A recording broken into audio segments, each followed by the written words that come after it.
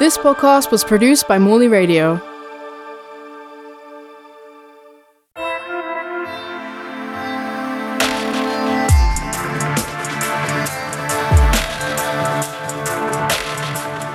Welcome everyone to Artcast. Just a reminder, you can listen back to Season 1, which includes Artist Support Pledge founder Matthew Burrows, Goldie, and Morley Chelsea alumni Susan Collis.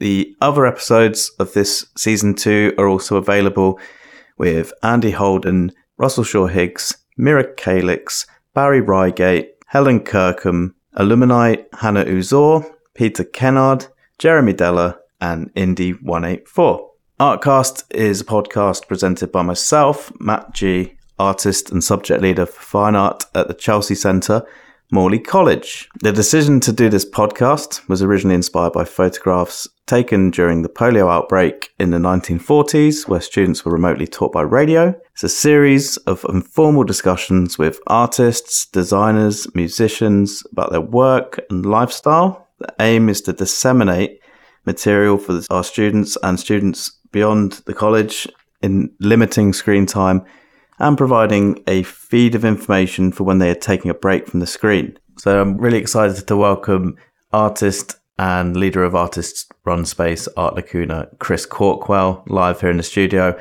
along with our HNC fine art student, Phoebe Ingleby. Chris was born in 1985 and lives in London. His work explores consumer culture within a capitalist framework, utilising contemporary technologies, performative and interactive elements to critique the social systems and processes which operate around us, and highlight the rate at which products are consumed and commodified. Cawkwell graduated with a Master's in Fine Art from Wimbledon College of Art in 2012. He has exhibited nationally and internationally in Mumbai, India, as part of a cross-collaborative venue, Project India, which was Asia Arts Projects and the One Percenters Art Collective in 2011. He's also had a residency in Tokyo, Japan, as part of Tokyo's Wonder Sites Creator in Residence program. He has recently completed residency programs in Mumbai in 2011, Tokyo Wonder Site in 2012, and at the Bohunk Institute in Nottingham in preparation for his show Sensorama, which was in 2013. His work forms part of the permanent collection at Space 118. So Art Lacuna is an artist-led space which was established in May 2013, located in an old coroner's office near Clapham Junction station. It accommodates artists' studios, a residency and research program, as well as project and exhibition space. How are you today? I'm good. Yeah. Thanks for having me. Excellent to see you. We've also got Phoebe again, who was with us in the last episode, and I believe Phoebe wants to kick us off with the questions. Yes, sure thing. So I just wanted to ask a bit first about your work, because obviously I know you run Lacuna, you run a gallery, but I was really interested looking on your website at some of the work you were displaying. And I thought your work was really interesting because it draws on this idea of, the found object, the ready-made, and a bit on Duchampian politics. But you cast these objects in plaster, which is, an interesting take on that kind of school of thought.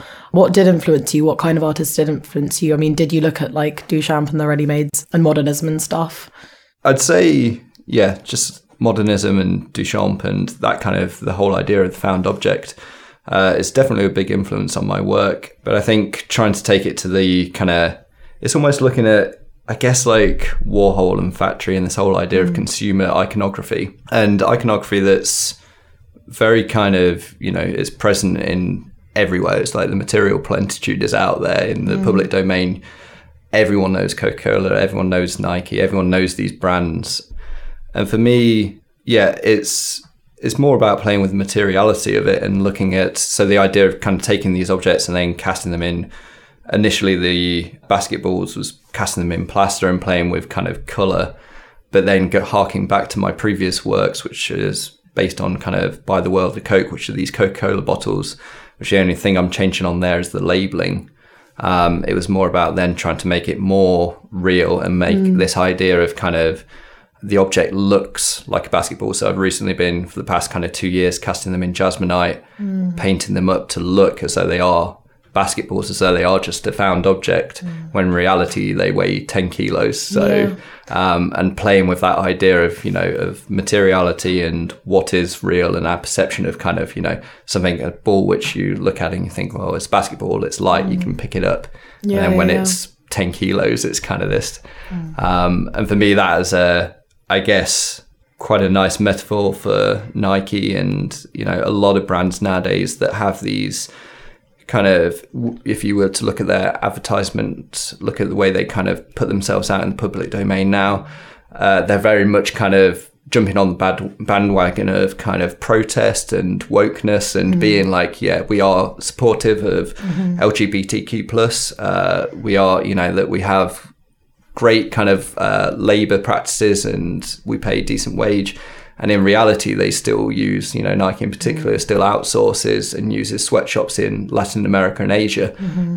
So this metaphor that, in, I guess, like the basketball is the kind of Nike in its moral aspirations, not being able to like lift up to the hoop, which is, the kind of glass ceiling of like, this is how we're putting ourselves out there in the public domain.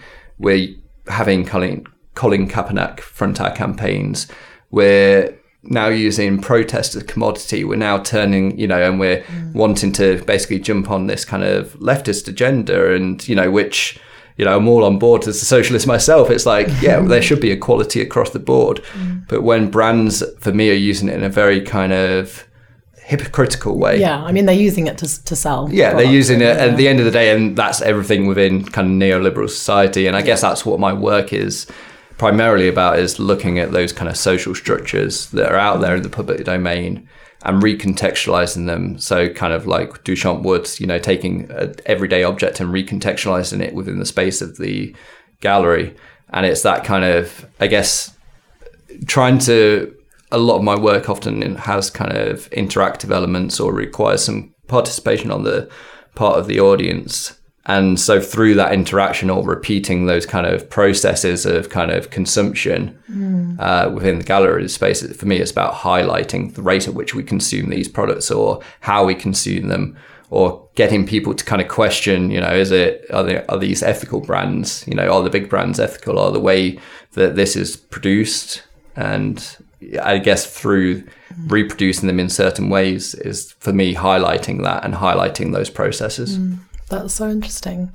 And it's also interesting because, objects like the Nike basketball and Coca-Cola, like they're extremely wasteful, these brands, like environmentally, like have such an awful footprint.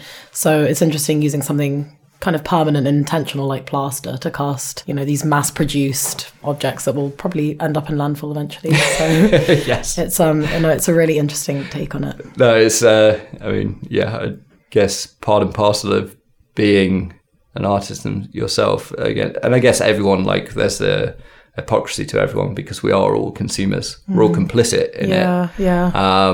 But part of that is through, the essential need to buy clothes but at the same time, I guess for me, like it's interesting then producing these objects. I guess like most artists, you're producing a product, you're producing a finished item that at the end of the day, like you say, probably will end up. No, I didn't mean your work. No, the actual objects is highlighting. It's elevated because it's an artwork, which I always find interesting. Which is then for me goes into kind of talking about the art market in and of itself, which is separate, I guess, to consumerism. It's consumerism squared, or it's elitist consumerism, because it's so true. Value is then attributed to an art object based upon what people are willing to pay for it. And it's only a wealthy 1% really who are investing and buying that purely for the purpose of then as an investment, because then it's sold on for more money. And it's interesting as an artist, like I don't think most artists set out to be part of that agenda or part of that world, but ultimately also as artists you want to make a living out of your artwork, so it's kind of a catch-22. It's like, well, what do you do? I mean, and I don't think art necessarily is going to fix. I mean, there's obviously Freeze magazine on Instagram has some great memes, and the white pube always, highlighting this fact that art isn't about necessarily solving the world's problems, and more often than not, maybe we're adding to it. But the same point for me, at its core function, art is it's a visual language, and it's about communicating an idea. And as long as you're trying to do that through your work, then I think that's all that we can do. And I think making socially aware artwork, or making work, that is of its time and it's a social commentary. I think most artists are probably doing that, and by their very nature doing that, and commenting on the things that are affecting them as an individual. Do you see your website, which I think is brilliant, do you see it as a work in itself, or is it just amazingly designed? Because I mean, ironically, when I was looking at it, it sort of gives that feeling of a high-end brand, and a sort of, it's set out so that you actually do scroll through the work and consume the work. And so I was just wondering, the website itself, is that a work in itself? Do you consider that? I guess like most, I'm just going to narrow it down to artists, I'd say creatives. I mean, Instagram as a way of kind of for people to consume visual information, and particularly artworks or design or any of the creative fields, and as well as people's foods and pets. I guess that's kind of where I took my influence from for the website, and it more being. So I mean, it's interesting. I've never really thought of it as an artwork in of itself, and I'm very bad at updating it. But it was kind of, I guess, along that idea of just scrolling through, in a continuous loop. So it's just scrolling through images, and then it's like you'll scroll and it's another page and it's images or video, or and not necessarily wanting to give too much information away, but I kind of viewed it's almost like a mood board. Is the way I would kind of describe it. So maybe it could be read as that, but I guess the influence for that was more kind of like social media, and in particular Instagram, and how that's laid out. I wanted to ask a little bit about your use of colour in your works. So obviously colour's quite important, especially with the night basketball pieces. What was your inspiration for using quite like playful, vibrant colours for those works especially? Yeah, I think for the original iterations of that, they were colourful, and it was like iridescent, kind of like blues and yellows and pinks. At the time, because originally prior to that, I was casting them in very cheap kind of builder's plaster, which at first glance had this kind of look as though they could be real. From a distance, and that it kind of has the same kind of tonal color, but then it was just more about kind of highlighting the kind of, I guess, like looking again at materiality, looking at kind of like some of them look the way they've kind of been cast like they're made of sponge, or and it kind of looking back, I guess, at like kind of like sports halls, and particularly when you're a kid and using these kind of sponge yellow iridescent balls. So it was looking at that, at the playfulness, and then I've kind of veered off of that to the point where now they look and are painted up to be just like a Nike basketball. So that, and then the materiality, or the kind of like second glances then come into like then the weight of the object, or having kind of like these broken basketballs that look as though they're just shattered, having just been dropped. And again, like this idea that, it should be rubber, and it looks like rubber, but then it's, cracked and in fragments on the floor. Yeah, so maybe we could take it back to the early days of Art Lacuna. So it was established back in 2012, am I right? Yes. Yeah, so just after you completed your MA at Wimbledon, working with your peers, Jane Harris, Alex March, and Amelia Critchlow in its infancy days. I was just wondering, what was that moment when you and your peers thought, we should do something here, we should set something up? I think it was in the degree show stage, which, if I'm right, casting my mind back to 2012, was over the summer period, because I think our degree show actually opened in September. So the BA courses had finished, and we had a period of time where the whole of the campus is then opened up to MA students, and there was a curatorial team that had allocated kind of rooms. And at that time I was in a space setting up for the degree show with Amelia, and we were kind of having the usual kind of conversations of like, oh, what's the plan once you graduate? Like once you no longer have access to kind of studios and facilities. And I'd already been part of a project from my BA days, or just after my BA days, in an artist group which was called Vanilla Galleries. And we were doing pop-ups in and around kind of Leicestershire and Nottinghamshire. And they'd, just before I'd moved to London from Leicester, they just acquired a space in Leicester, which is now, they'd just teamed up with a group from De Montfort University called CUSP. And they were then amalgamating it to become this Space 2 Queens, which is still going in Leicester's Cultural Quarter now. Yeah.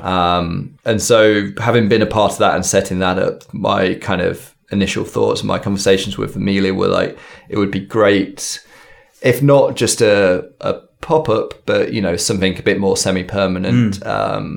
And we were very fortunate that Amelia had contacts in Wandsworth Council, which we were able to get in touch with after we had graduated. And, you know, we'd been in discussion with Jane and Alex, who had graduated the year before us, and they were happy to kind of come on board. And we were looking initially, as I say, it was going to be either looking at getting like a vacant shop space and something on a temporary lease. And then it turned into something, we're very fortunate that it turned into something a lot more permanent, that we were able to acquire a space on a business lease for 3 years. Yeah. And that's managed to roll on for, you know, consecutive years now. Because I wanted to talk a bit about like Arts Council funding and acquiring that, but I think it'd be really good for our students and any upcoming artists to sort of hear about your innovative early ideas of fundraising, and if you could talk through some of the early ideas. I remember one in particular that was pretty fun. The one that was around Streatham. Oh, in the bar. Yeah. That was because we didn't actually acquire the space. I think March 2013 was when we moved into the space. Yeah. But our the initial kind of conception or idea was 2012, just after we graduated, and we spent some time. And then we decided to do kind of fundraising events, which again, like, I guess drawing upon our kind of like peer circle, and we had a kind of Pecha event with invited speakers, and it was in a bar which they were happy to give us the space for free, and we were able to raise £2,000, which is what initially kind of got us going. And free drinks and Pecha, which was great. I think we had Alistair Duncan, Sharon Kivland, who was on our MA course, who was kind of our critical theory practice. She led that, and Holly Stevenson, which and it was a really good fun event for, you know. I guess like initially we had this 6-month grace period as well from, you know, we needed to raise the money for the initial kind of deposit and first month's rent, which relied upon our kind of like peer circle. But it was great that we were all able to kind of come together as a group, and, you know, and we were very clear in the outset that, you know, Art Lacuna was kind of this idea that it would be for kind of everyone, for emerging artists and practitioners, and that we were never going to be kind of a commercial gallery space. It was more, we were always going to be a project space and a space for experimentation. And I think everyone else kind of jumped on board that and were very supportive. And then, we were lucky that with the council that we did have those contacts, because we were able to negotiate as well on the business lease 6 months rent free, which gave us this grace period where we didn't have to necessarily worry about money. So from that initial fundraising event, we had 6 months where we were able to come up with ways of, you know, well, how are we going to continue? And, you know, because unfortunately after 6 months we did then have to pay rent. So it was, how are we going to do that? And how are we going to, you know, survive as a business model that isn't exploitative of artists and other practitioners. And you do a really good job of that. You don't charge exhibition fees, commissions. And sorry to again cast your mind back to 10 years ago, but did the four of you sort of have an idea that it would be going for this long? No. Well, I think the initial idea, or what we were I guess our initial concept was something akin to what we were doing, or what I was doing with Vanilla Galleries and Cusp were doing in Leicestershire, which was contacting local authority or contacting estate agents about vacant commercial spaces and getting them on, say, like a 2-week or a month period, and putting on like these pop-up exhibitions in which you weren't paying kind of any rates, but they were empty vacant spaces that hadn't had any kind of interest. So it was kind of like coming in with the promise that, okay, we'll strip it out, we'll paint it up, and we'll put on a show, and then maybe this will revitalize it, and there was some interest will come from that, from, I guess, like people seeing it as just an empty white space and being like, or seeing the exhibition in there and being like, oh, actually, I can see this as a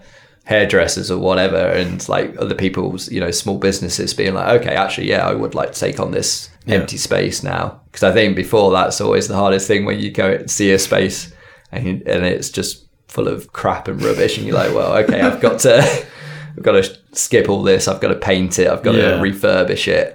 And it's amazing what a couple of coats of white paint will actually do. And I think, when we were in Leicestershire and we were doing that, most of the spaces within that period that we had it would then end up going on to being let. So I think it was kind of this reciprocal thing where landlords would be like, actually, this is a good thing for us to, to have happen. And, you know, it's just sitting there empty otherwise. So it sounds like a very like democratic environment, I think that'll be fair to say, because it's obviously artist led, it's not commercial, it's very like, you know, it seems like you've got very like egalitarian approach to like a kind of collective artist space.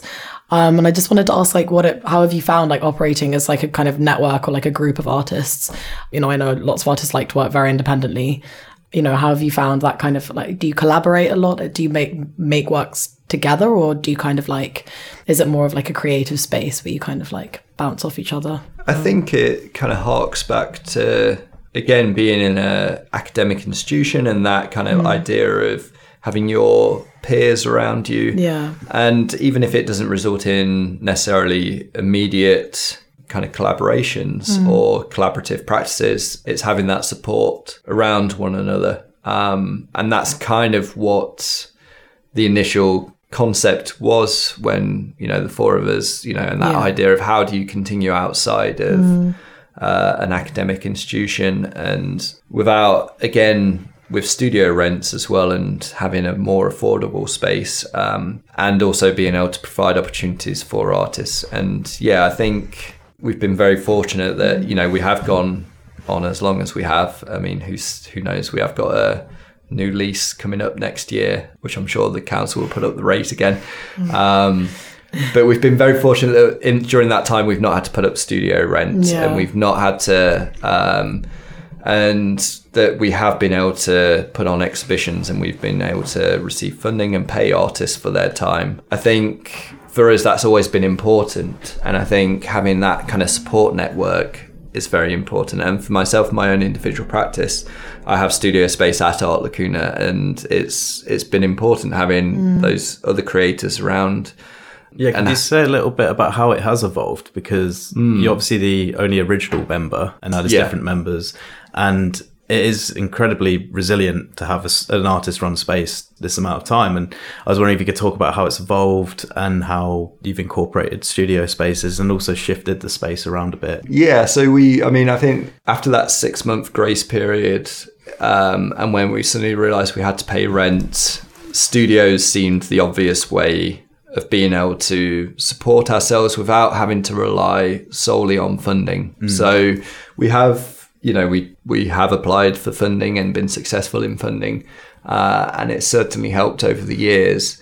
But for us, it's always been, I guess, important not to solely rely upon that in order to keep going and to be as sustainable as possible. And also, I guess, a lot of the exhibitions that we've wanted to put on, and them being quite experimental, maybe we wouldn't have always received funding solely for those shows. Right.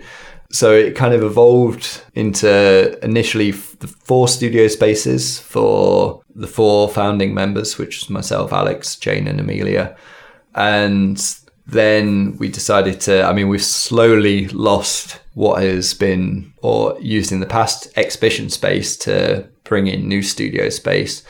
But we kind of expanded what were the initial studios into, I think, 5 studios. We converted the kitchenette area in the back, which was used as like a screening room before, into a large studio space. And then finally, 3 years ago, when we had our last kind of business lease renewal, in order to keep going and not put up studio rent, we added 2 more studio spaces. So shifted the wall as you entered into what was the original space, and it was L-shaped, and we shifted that wall across, so we became 2 equal size spaces, and then that created 6 studio spaces on one side with mezzanine storage, and then the project space as you directly enter the space. And it's not the greatest business model in the world in terms of, it's all run on a voluntary basis, but that's part and parcel of why we're artists supporting artists. And we are now at that point where, I always hesitate to say it runs itself. It certainly requires work on our part, but we are at a point after, initially we were putting in, I guess for those first 3 years, a lot of work doing kind of back-to-back exhibitions and quite short exhibitions as well. It was like 2-week period and then a quick show change and then another opening. And it was kind of like that for 3 years. It was a lot and it was very full on. Yeah. And then when we had the shift around of the space 3 years ago now, it was kind of decided that actually we'll have longer exhibitions. And it just gives us that kind of breathing room and more time to kind of program and also be a bit more ad hoc with the space, because we want to be able to say yes to various groups or individuals that are approaching us as well during the year. So we'll have our core program and then we'll have proposals that come in throughout the year, and we'll, if we think that they fit within the ethos of the space, then we're happy to kind of incorporate them or, plan them for next year, as well as making the project space available to studio members for them to kind of curate projects as well, or to have to host ad hoc events like crits or, screenings, those kind of things, or even if it's just working large scale. So, yeah. And have you got any sort of tips on how to work with the Arts Council or Arts Council applications? My tip, I would say, would go on the White Pews website, because they do have successful applications on there, and it's always good to read over a successful application. There's definitely a formula. whitepube.co.uk. Yeah, cool. There's definitely a formula to writing a successful application. Yeah, and again, we were very fortunate with COVID-19 relief fund that we were able to receive funding through that, which we were able to give our studio members 6 months rent-free period, and as well as pay them and commission them to make new work, and then pay artists for the 2020 program, pay them a fee, and again commission new works and projects for that. ACE is great for that, but then at the same time it is bureaucracy, and there is a load of ways that you do get tripped up. And again, just because you have one successful application doesn't necessarily mean that every application you then put in is going to be successful. So I think it's maybe also being aware that with funding applications that you will most likely fail at times, but there is also a success rate, and the more you do, the better you become at them, and the more successful you will be. And I guess it's not taking it to heart when you are unsuccessful. And you can also receive feedback as to why your application, so I'd definitely say, like, if you do put in a funding bid, particularly with ACE, and it's unsuccessful, get in touch with them, ask for, individualized feedback, because you'll just receive an email saying, unfortunately, you were unsuccessful, but no specifics as to why. And it's always good to know why you weren't successful to know next time. Yeah, that's good to know that they offer up feedback. Yeah. That is good to know. Which I think, obviously it's hard when, it's hard to know or to ask where you've gone wrong, and I wouldn't even say it's necessarily wrong. They are also competitive, very competitive. and again, pots of money get allocated elsewhere. My hope was, they actually made it. They stripped away a lot of the bureaucracy for the COVID-19 relief fund back in 2020. And my hope was, or my hope for a lot of things, that things would actually change, or people would realise there is an alternative, right? And actually we had the artist support pledge and yeah, things like that. And actually we don't necessarily need so much kind of bureaucracy to be involved in funding. And again, this goes to wider society as well, particularly when we relied upon, I guess, socialist measures to see people through and help people through the pandemic. And we became a lot more kind of inclusive, and it realised that actually all this red tape we can get away with, like we can do without it, and actually a lot of the time it's just there for bureaucracy's sake, and it doesn't actually need to exist. Unfortunately, the Arts Council does seem to have gone back to pre-pandemic. I was going to ask if you had any post-COVID art world predictions, but you think everything it's going back to normal. The structure's normal in In terms of your programming, have you got, what's the upcoming exhibitions that you have? So because it took so long with our 2020 program, because I think we were definitely kind of erring on the side of caution, particularly with COVID. So we didn't kick off our 2020 program until September, I believe it was, with Roy Everett and Katrin Webster. So it took us a while to actually get going again, and we certainly waited and erred on the side of caution. So we didn't actually really finish our 2020 program alongside other things that then came up until 2021 December. Okay. So there's quite a backlog. So there was definitely a backlog, and it was, so we have a few kind of projects in the pipeline with spaces in Swansea and an external Art Lacuna collaborative show with a group in Spain called Fase, who are based in Barcelona. Is that something new, like collaborating with like sort of spaces, similar artist-led spaces? We've already had, so Fase have already done kind of, I guess it's a two-part exhibition. They've already had the exhibition at Art Lacuna. Yeah. And then Art Lacuna studio members will be going to Spain. I believe we're looking at around kind of June now. We have collaborated with two queens in the past. So we've done it in the past tentatively, and we've certainly worked with Middlesex University and UAL on projects. Yeah, I mean, it's certainly something that, again, when there's that shared ethos of project spaces and artist-led initiatives, it's kind of nice to, again, build it upon your community and your peer network that you already have to then collaborate and work with. And I guess when it comes to like Fase in a space that, them in Spain, it's nice to extend that out. Wow, as far as Spain, was that something you visited, a space you visited or just got in touch with? No, it's a space that my co-director, Alex Duncan, he knew some of the artists there, and he'd already been involved with a project with them, and they were very interested. And I think that's how a lot of our kind of projects come about, is just through conversation and through kind of dialogue with other artists. And myself and Alex going to exhibitions or going to degree shows or seeing work, or certainly Instagram plays a big part in that now, and seeing artists work or practice that we like and thinking that how they would fit in and how we could envisage a show within our space. I guess we work in a very kind of like organic way. We're very flexible, hence why our 2022 program is not set in stone at the moment. And I guess that's quite a nice thing, is that it is quite fluid. And because we are artists in our own right, we never wanted to necessarily be bogged down with the bureaucracy of running a space, or with being a commercial space and looking at commission and looking at sales and looking at that as a way to survive. It's, for us, it's always been about being peer-led and working with artists and creatives and giving them a platform in which to experiment and show their work, and kind of no holds barred.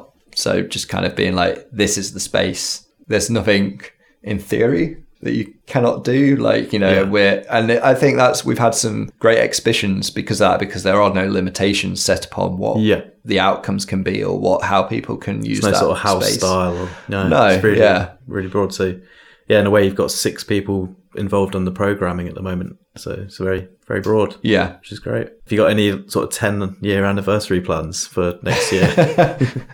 No. Because it's only just hitting home that it is, 10 years. Fantastic achievement. I mean, maybe we do another Pechakucha event just to booze up. But no, I mean, part of something that we have been looking or need to program this year because of COVID and because of the backlog of programming, part and parcel of what we wanted to do with commissioning our studio members to make new work during that time and giving them the funds, you know, giving them an artist fee and material costs to make new work was with a view to exhibit that.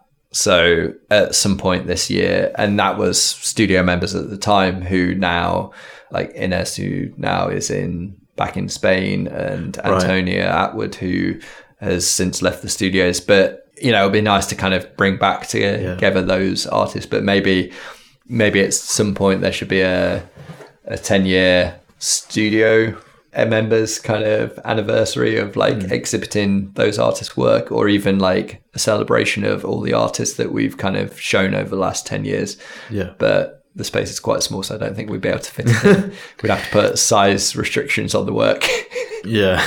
And I was going to talk to you a bit about your work as in the world of technicians and technical roles, because I think you've done a lot of that, and you could, if you just touch upon some of your experiences within the art world, and any advice for students that are emerging from the world of education and thinking about going into this line of work. I mean, again, I kind of happily fell into it. It was a happy accident, but it was through Art Lacuna. So it was through doing installs and helping artists install exhibitions at Art Lacuna. And I guess through my own practice being a bit technically minded, or, you know, certainly with doing kind of 3D and sculptural practice. But I saw some very nice plinths you were working on Instagram. Although they're not, I'm very pedantic. I'm still trying to get them to that super high gloss finish with no imperfections. So I'm sanding them down again with an orbital sander come the weekend. But it was through actually our first exhibition at Art Lacuna, which was Alistair Duncan's exhibition, which again, 10 years ago, I can't remember the title of the show. But I helped him install the show, and it was a series of prints and flags. And through Alistair, he was doing technician work out in Hong Kong for Art Basel. So he just happened to, he kind of said, "Oh, you're quite good at this," you know, and say good, like, you know, I could hang a print straight using a level. And so he said that they were looking for texts for Art Basel in Hong Kong. And then it was through that, and then through the contacts that I then made out there, that I then began to get more work at galleries in London. So I guess the advice is, if it's something that you're kind of interested in, I mean, I guess it's general advice I would put across the board for all artists is think about not just necessarily when you're making the work, think about the work once it's installed, or how you would like it installed. Because not just throw it in a space. And and also think about the practicalities of how, you know, so if that's hanging fixtures, or how, you know, how is this going to hang on the wall? There's definitely been times where, you know, and even with professional practices, you know, artists, you know, that you come across work and it's like, and it's left up to technician staff to be like, well, how is this going on a wall? And part of, like, that is kind of problem solving, and that's expected as part of the job. But then it's also, I think, if you're wanting to get into that as a, you know, as a freelance kind of role, or looking even as a full-time in a gallery, it's definitely worth investing some time thinking about how works are installed, you know, knowing the difference between a lined plasterboard wall, knowing if it's masonry, knowing what fixtures to use, knowing how to hang a painting, knowing, you know, how to measure across and level up a work and space work evenly, it's definitely worth taking the time to, and part of doing a degree show is, I guess, learning those skills, but it's also worth learning them prior to degree show, so you're not just in the deep end.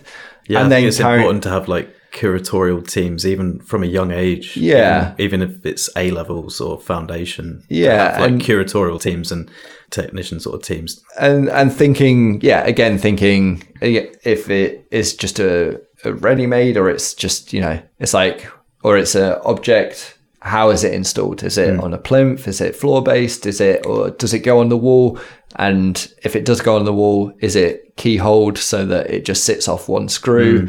Or does it have to have a fixture, like a split batten fitted? I think, it's always worth, as an artist, investing that time in the production whilst you're making the artwork, thinking about it finished, thinking about how this is installed in a space. Yeah. So really, and that's not to make my job easier. That's just a key skill that, because going forward, you have to think about installation, you have to think about curation. Even if it will get through the door, things like that. Yes, yeah. Does it need to be split? Does it need to be divided? It need bending plates or things like, I think nothing is off limits in terms of a person's practice, and I think you should certainly push those boundaries and think about playing with materials and have fun whilst doing it, but then also think about logistically and how envisioning it within a space and imagining it in an exhibition, how you want it to be viewed. Because I think that, as well as, it's nice to have it to play and experiment in a studio. But I think the ultimate goal is for everyone is to exhibit the object or exhibit the artwork, and I think everyone should in their mind picture how it looks. Yeah. And I think that's the key part for most artists. I think, I daydream when I'm making work in the studio about shows and how certain works relate to one another, and how and whether there's a visual language between certain works, and whether I'm grouping them together as, as part of my practice. And it's like, well, I can see the threads between this work and that work. But at the same time, I guess I'm very fortunate having Art Lacuna's project space in which to play around and install work. But it's definitely worth thinking about during the production. Oh, definitely. I think we're quite lucky here because we have quite a lot of studio space for our students, and there's even bookable project space, which I think is really nice, as you say. And sort of leading on from that, I ask a lot of the guests, what would your dream art school consist of? And that can be in terms of facilities, curriculum, teaching structure, or even a handout. If there was some sort of handout that a student would take away. I mean, that's quite a few things I've asked there, but... Dream art school structure, for one, it would be that they would be an art school. Yeah. And maybe not amalgamated into the university system with student loans and fees. And that they would be like they used to be, and free at the point of access. Yes. Because I think... Because it's hard... And funded. Yeah, because it is hard enough. I think most of the kind of courses outside of creative fields, you're not expected to spend your own money producing works, be that, whatever the practice may be, whether it's fine art or design or interior design, or most creative courses, you're forking out tuition fees and then on top of that material costs, which are throughout the year. Yeah. And it's expensive. It's expensive to have a creative practice. And that's why most artists outside of an academic institution, and certainly, most artists I know through their BA and MA, are having to self-fund themselves through part-time work. And then even when you are outside of that academic institution, supplement that again through other forms of income, through other works. It's very rare that an artist is making money through their own practice, particularly straight out of university, or particularly even in university.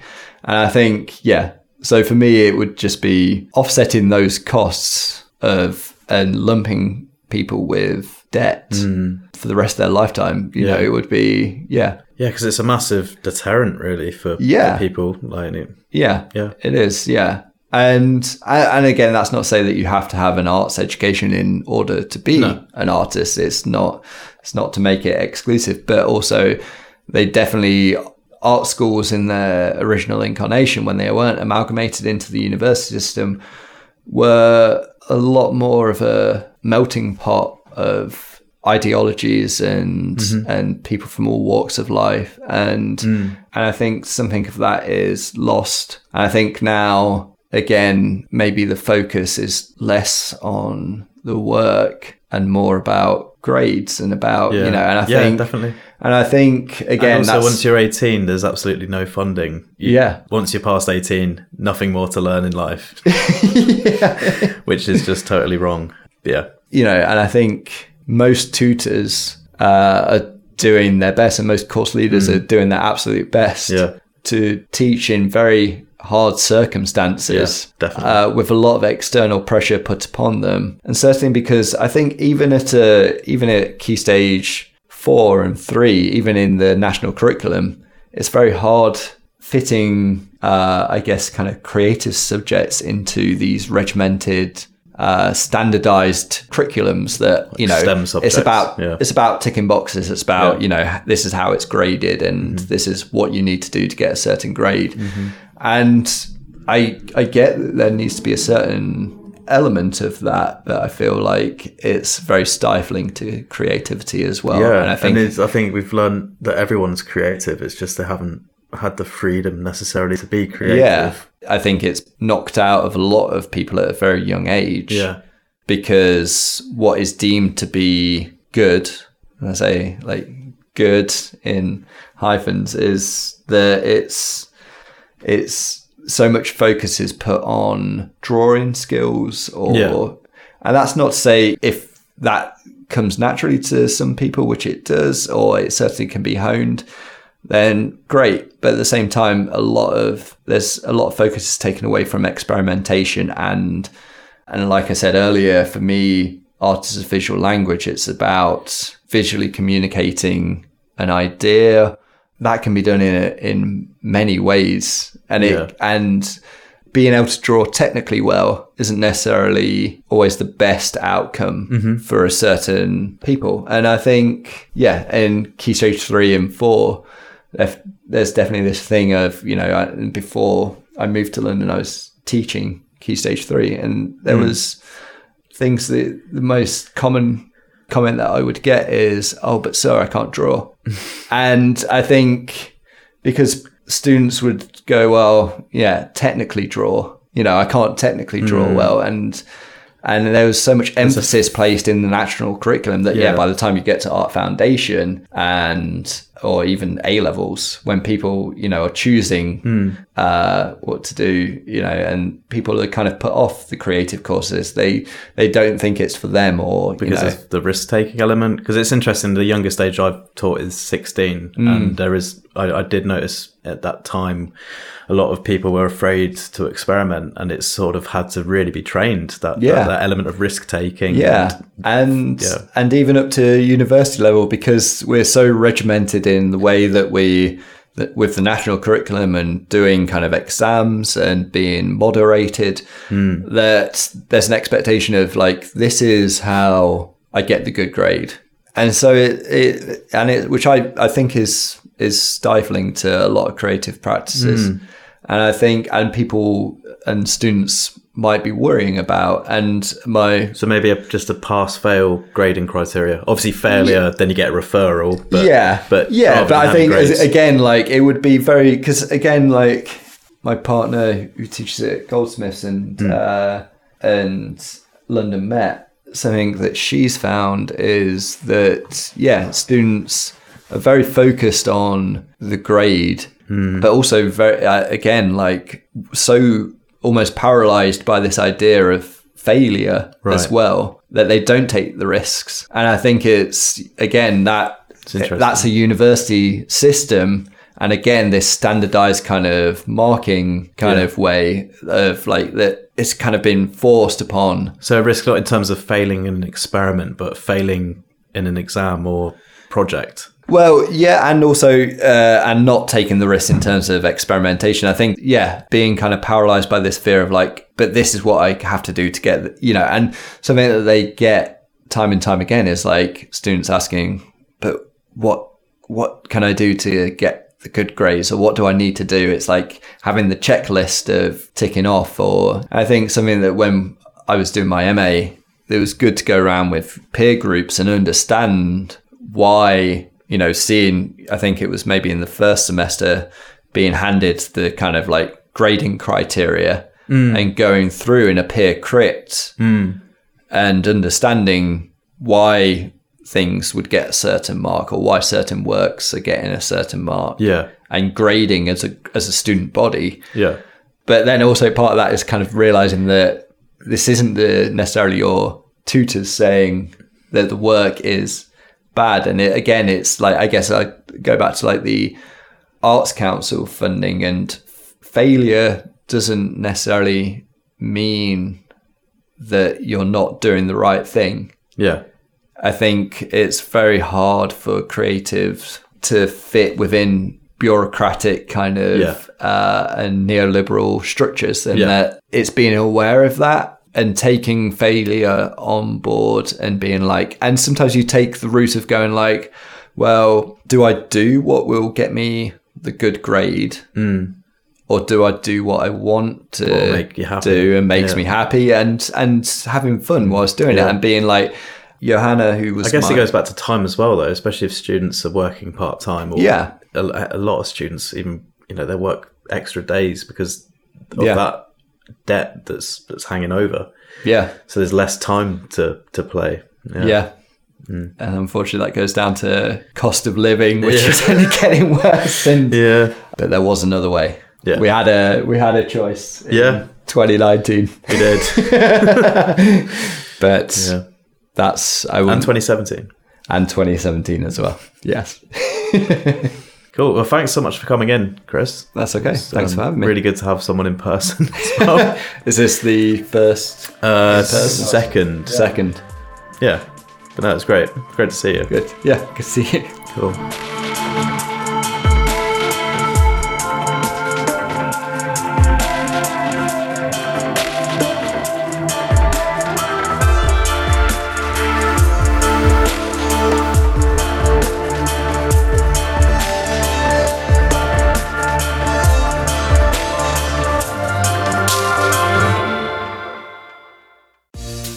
Whether you're interested in fashion, fine art, or ceramics, Morley College London offers a wide range of level 3 diploma courses to ensure you have the right qualifications to start your higher education journey. Find out more at www.morleycollege.ac.uk.